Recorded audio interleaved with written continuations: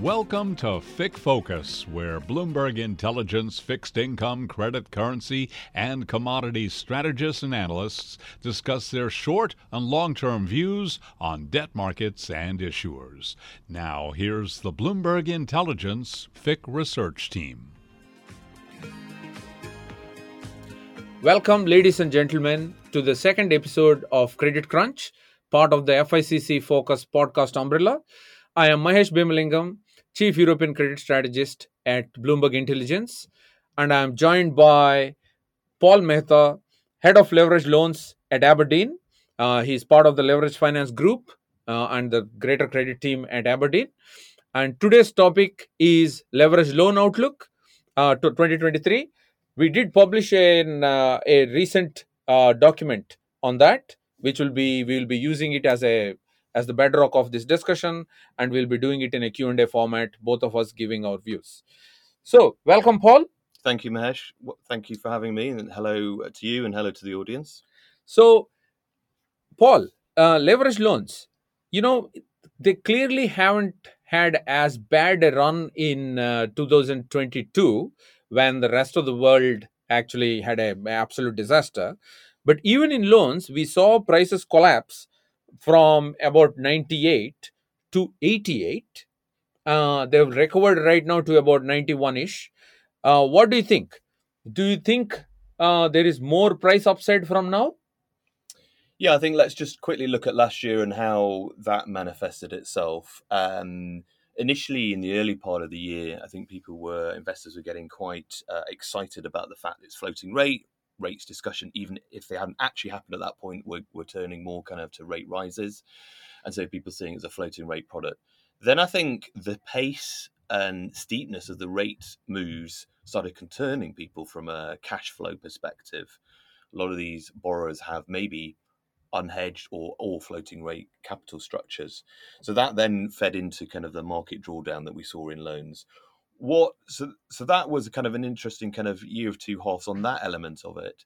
Also, I think what dampened some of the volatility in the drawdown we saw in some longer duration products was the fact that the majority buyer of this product in Europe and in actually the US is CLOs, which is essentially closed-ended money. So you didn't have that kind of retail flows really pushing prices down. So as you know, it was a negative year for leverage loans last year. That's the first time since 2008. When I think it was over 20%. And it's a very consistent provider normally. So that's the first negative year we've had. I think going forward, a lot of the attributes that I just mentioned would mean that actually we're probably going to move back to somewhat a bit more of a normal range in terms of floating rate, more locked up money facing it.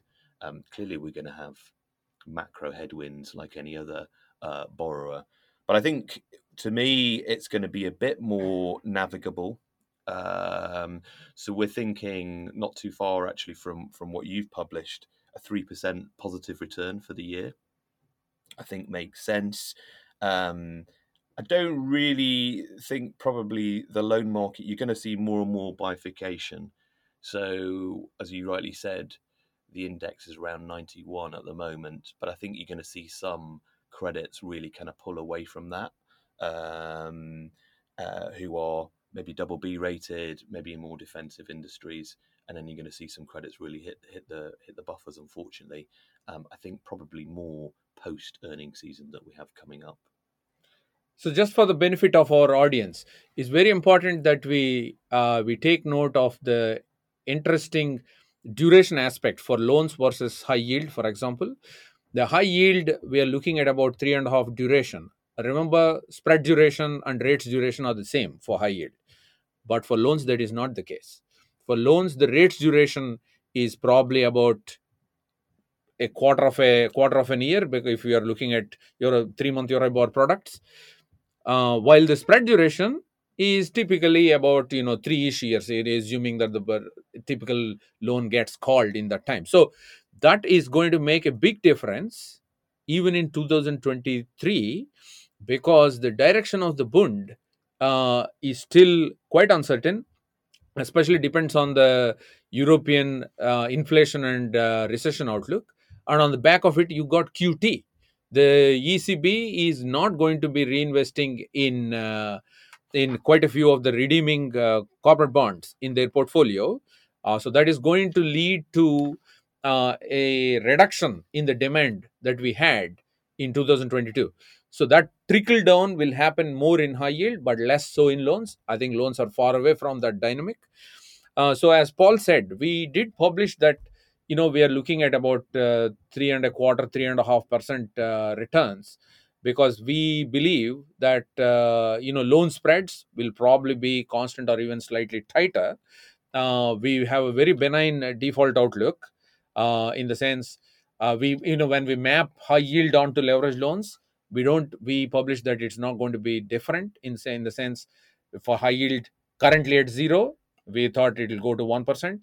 I think loans being typically better quality assets, we expected 1. We'll get back to Paul's view on that.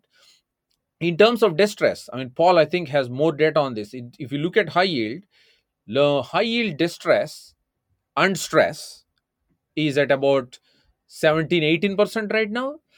Stress is about 4.5-ish%. So what do you think, Paul, for loans? Where is loan stress and loan distress? So one thing to be very conscious of in loans is in the past 15 years, particularly in Europe, you've had COV-light issuance. So you basically don't have maintenance covenants, which are quarterly checks on things like EBITDA tests. And that used to lead to defaults, triggers, and restructurings. You don't have that. So optically, and in reality, defaults have been very benign. So I think last year it was 0.7% in the European Leveraged Loan Index. This year, we think it's going to be higher. I think probably a little bit higher than maybe you're rounding on about a 1%. We're thinking maybe more 2%. We think there is some stress within the system. Average leverage is about kind of 5.7 times. Given rate rises, you're going to have some additional interest burden and that playing through. But what we really look for a more timely pulse on stress in the market is what's trading below 80 cents in the euro. And if you look at that, it's about 7% and growing at the moment. It's grown very quickly. So that doesn't immediately is not a straight line to default, but that will imply some stress. So we think in sectors you probably would be unsurprised to hear consumer durables, some of the tech elements, and some other consumer-facing industries are prime for where these probably stresses are going to emerge, and probably mesh in some of the smaller cap businesses, which is probably a little bit more where the leveraged loan market lends to. High yield tends to be larger cap or mid and larger cap. So we think smaller cap, maybe loan only, challenged industries, you're going to see some actual defaults. Long-term average for leveraged loans, if you look at certain rating agencies which have done 25-year studies, I think it's 3.17% over a 25-year period. We think we get towards that. We don't think we go over that. We think You're talking about returns here. No, we're talking about defaults. Defaults. Okay. Yeah. We think a peak in defaults probably happens in 24, 25, where there's a bit more of a maturity wall or material maturity wall. So I think for this year, you need to be certainly nimble, but we don't see immediate spike in defaults, actually, like you're suggesting, but it's certainly elevated from the very low levels it is at the moment. We agree. Loans versus bonds, 2023, which one will do better? As a diehard loans person, it's going to pay me to say high yield, I think. So we talked about European leveraged loans returning about 3%. I think that feels about right. High yield, it feels at least 150, maybe 200 basis points more, so 4.5%, 5% return. Interestingly, as well, if you look at the cohorts from a rating perspective, actually, and let's just stick to the index to keep it relatively simple, high yield has a much better quality, much more double Bs than actually loans here, and definitely more than in the US. So from a ratings perspective, certainly you're looking at a higher quality in high yields. Let's see how that plays out. And we think returns will be better. But if you reminded, and we're always as investors trying to look through 1 year lenses to longer time periods. Obviously, high yield had a very negative 10+% return last year. So it feels right that it should be kind of in a more positive territory. Overall, Mahesh, we think IG, which has probably gone some of the way already, although we're only third week in January, IG Euro credit probably leads the return. And then as you transition through the year, you probably go into some higher beta credits in high yield and leverage loans. Thank you, Paul. The key determinant this year in terms of bonds versus loans will be what happens on the rate side, because what you saw in investment grade and high yield last year was the excess return losses were very small. Yes, there were losses because spreads did widen, but bulk of the loss was rates. So this year, if you look at the Bund forecast, whether it is by the forward market or whether it is through rate strategy forecasts across the street, clearly it is showing a bull steepening view right now. And if you map that onto high yield, you should see bonds beat loans, which is our published view. We see about high yield at around 4.5 and loans at around 3.5, so about 100 basis points difference, as Paul has just said. Yeah, I think one thing that will be interesting for this year and a real pulse will be supply. Mahesh, what do you think in terms of loan? And maybe we can touch on high yield because quite often they have similar kind of issues. What do you think in terms of supply dynamics, volumes? Yeah, so if you look at 2022, supply, I have to say, across European markets, corporates, because they've all pre-funded, and in certain markets like high yield, they've been actively called and refinanced before. There was no pressure to issue at all given the big rate spike, and you saw literally supply die down. Literally die down. When I say die down, zero gross, which means you had a negative net. So in high yield, you had negative net supply, record negative net supply. Thankfully, in leverage loans, that was not the case. In leverage loans, because we got this underlying CLO bid and it is floating rate, so it doesn't cost as much as issuing a bond, we did see some good supply, although it was still down. So we saw supply down about 66% from 2021. We had 38 billion euros of issuance, and bulk of the drop was from both M&A as well as from non-M&A. When I say non-M&A, we are talking about recaps, refinancing, and general corporate usage. So 38 billion euros last year, a big drop from the 100 plus that we saw the year before. Yeah. And we do believe that next year issuance will improve. Yeah, I definitely agree with that view. What I have been looking for, and we've seen some of this already, there were certain credits that did it in the back end of last year. Names like Sebia, if you know that, health-focused business that did amend and extend. And I think that will be a large feature of the loan supply. So basically, this is extending maturity. Investors typically get an interesting OID, attractive OID, and a margin increase. Now that's good, and you take each situation as it is, see how the credit's evolved, and are you getting paid for the risk, as we always do. What I've been concerned about is there's been some portability through in those A&E deals, transactions, where the covenants that were baked in 2018, 19, 20, 21 are being pushed through. So you still have these weak covenants. And so that's Cov Light and actually kind of distribution dividends allowed, etc. So what I'm looking for is people to focus more on that, and that's certainly something we will try and do. I think, as I mentioned before, leverage generically in the market, you're talking about 5.7 times here, and I'm concentrating on the loan market. We see that coming down a little bit. It has been a trend that it's been coming down anyway during 2022 and 21. So that probably comes down on average, I would say half a turn maybe.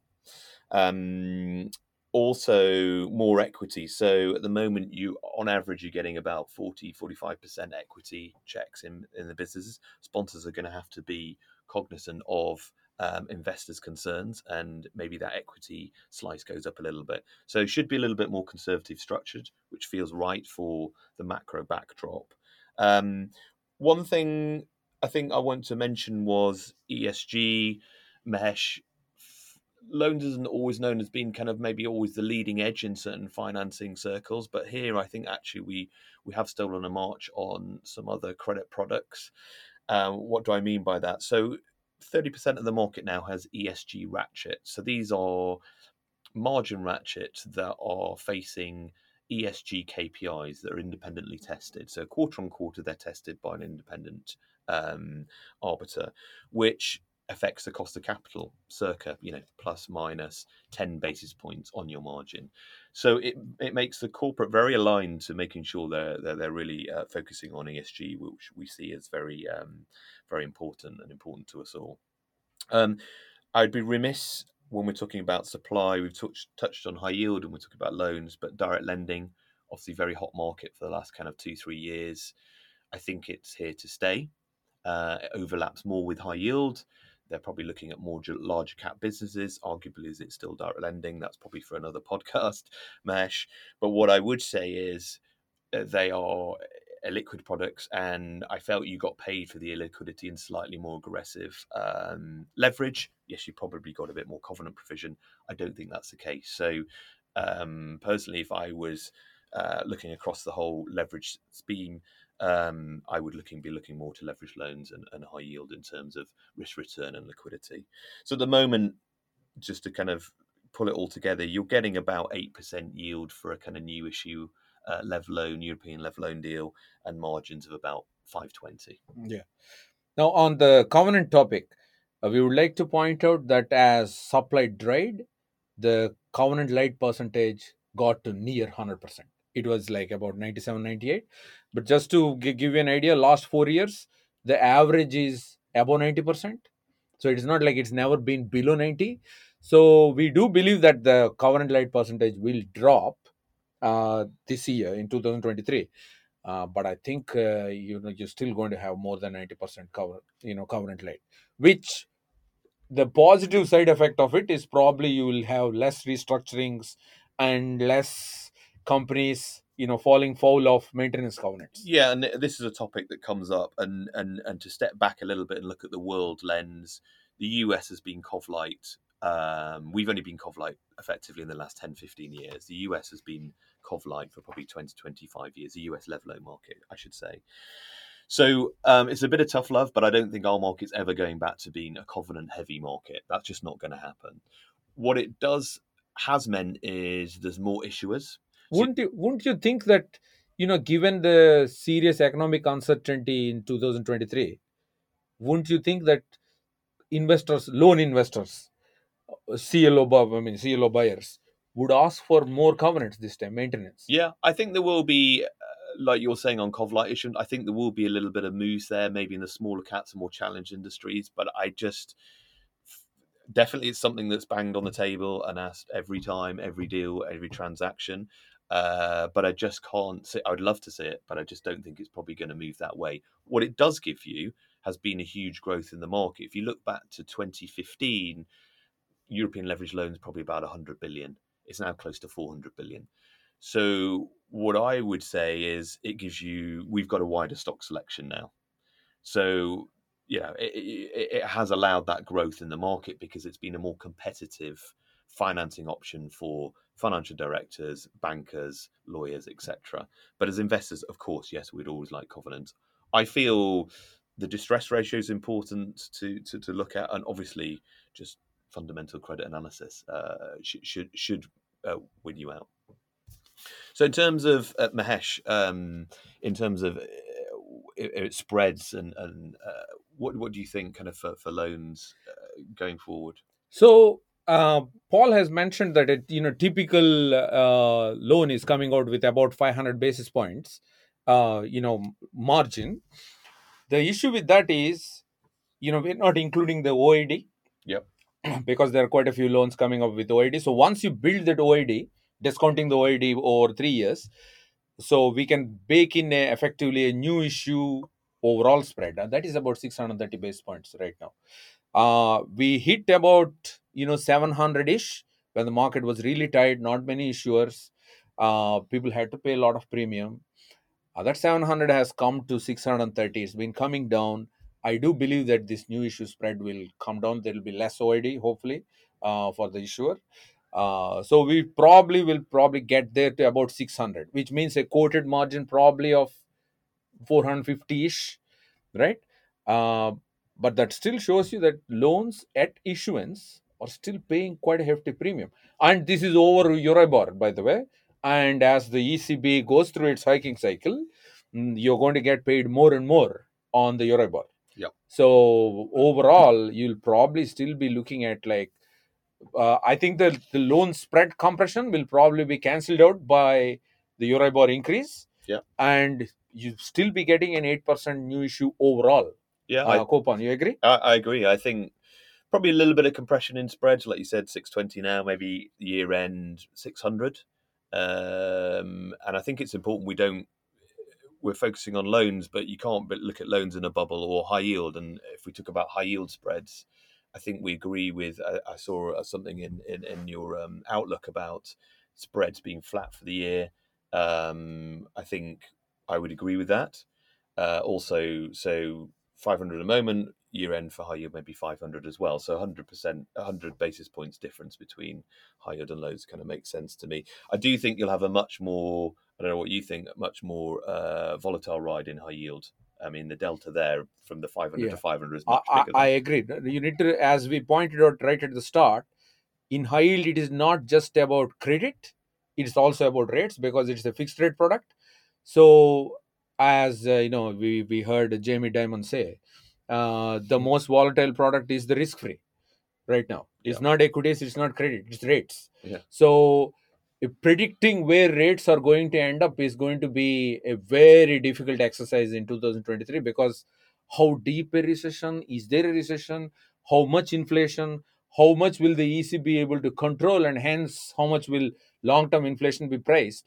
As of now, the market seems to be thinking that you're going to end up with a tighter bund, a steeper two stance in euros, but who knows? And by the way, it is not going to be a smooth ride in rates. So as a result, high yield volatility will be a lot more. So we've clearly published that the loan 3.5, we have a lot more confidence, and also we do believe that the standard deviation of it monthly is going to be much less than in high yield. What do you think, putting you on the spot, the kind of delta 500 to 500 now to year end? What do you think the on a spread like basis points? Oh, at least 100. Yeah. So I can easily see a 600 happening in the middle of the year, but similarly, I can also see a 400 if things go very rosy. So I may be wrong, but I think I'm in the camp that I will be wrong in total returns on the, not wrong, I underestimate the high yield positive returns, because there is a chance that if Europe does go into a slowdown / recession, bond yields will tighten. Yeah. They will cancel the spread widening and then some. So that sounds sensible to me. I think for loans, as we talked about, it'd be a bit more of a simpler trajectory for all the kind of features of loans, but also just the real movement. I think for loans this year could be ratings downgrades. There'll be credit dispersion, but it'll be ratings downgrades that move that market around. Of course, it needs a relatively supportive macro backdrop, but it won't be anywhere near as volatile as that. And we have much more locked up money facing the market. So you can kind of look through these kind of month on month Fed ECB meeting on ECB volatility with some of the loan investors, which won't be much less. Yeah. Now, you mentioned locked up money. I think that brings us to CLOs, because CLOs are sort of the bedrock demand in loans, which bonds don't have. We don't have a CDO market. The CSO market in 2007 is dead now. So both investment grade and high yield don't have that. So if you look at CLOs were effectively, I mean, from our data, what we see is CLOs were 94% of net loan supply. So when I say net loan supply, we are taking off gross loan supply, we are taking off refinancings, essentially new loan money. CLOs were 94% of it. So effectively, CLOs drove loan issuance. What do you think will be the CLO bid next year, and how much of that will filter into loan supply? I think it will be similar, probably not as strong or not as high a percentage as we saw in 2022. It's always been a driver of the market. So, historically 60% here, maybe a touch less in the US. And we can go into the US market in a little bit, which means that behaves differently. But the arbitration still works, which, for the audience sake, I'm sure a lot of people know, but is the all-in cost of capital of the CLO structure and what your underlying collateral gives you back, which is the leveraged loans. And at the moment, that cost of capital is just over 300 basis points, about 315. And loan spreads, as we talked about, round about 600. So that kind of gap of 300 circa works. There's a lot of raise the money, put these structures together. So it's not without effort and structure and view on the market. So yeah, I think it works at the moment. The pricing, which is quite often used, is the AAA tranche, which is the majority of the capital structure. And that's moved from 97 about 12 months ago to 200 now. There's ones that have been printed recently at 200. So, but all in, it works. So I think it will be a big driver. It allows that kind of longer viewpoint, and it allows bankers and underwriting houses to have a bit more of a dialogue where they know the money's going to be there. The point to point in bringing a leverage loan to market is much longer than a high yield issuance, which the window is shorter in the market and actually through the capital markets process, and it's a best efforts basis. It's not banks underwriting the risk largely, unless there's a bridge. So that all hangs together. So I think that we could see issuance this year up to kind of I think about 60 billion, maybe in leverage loans in Europe.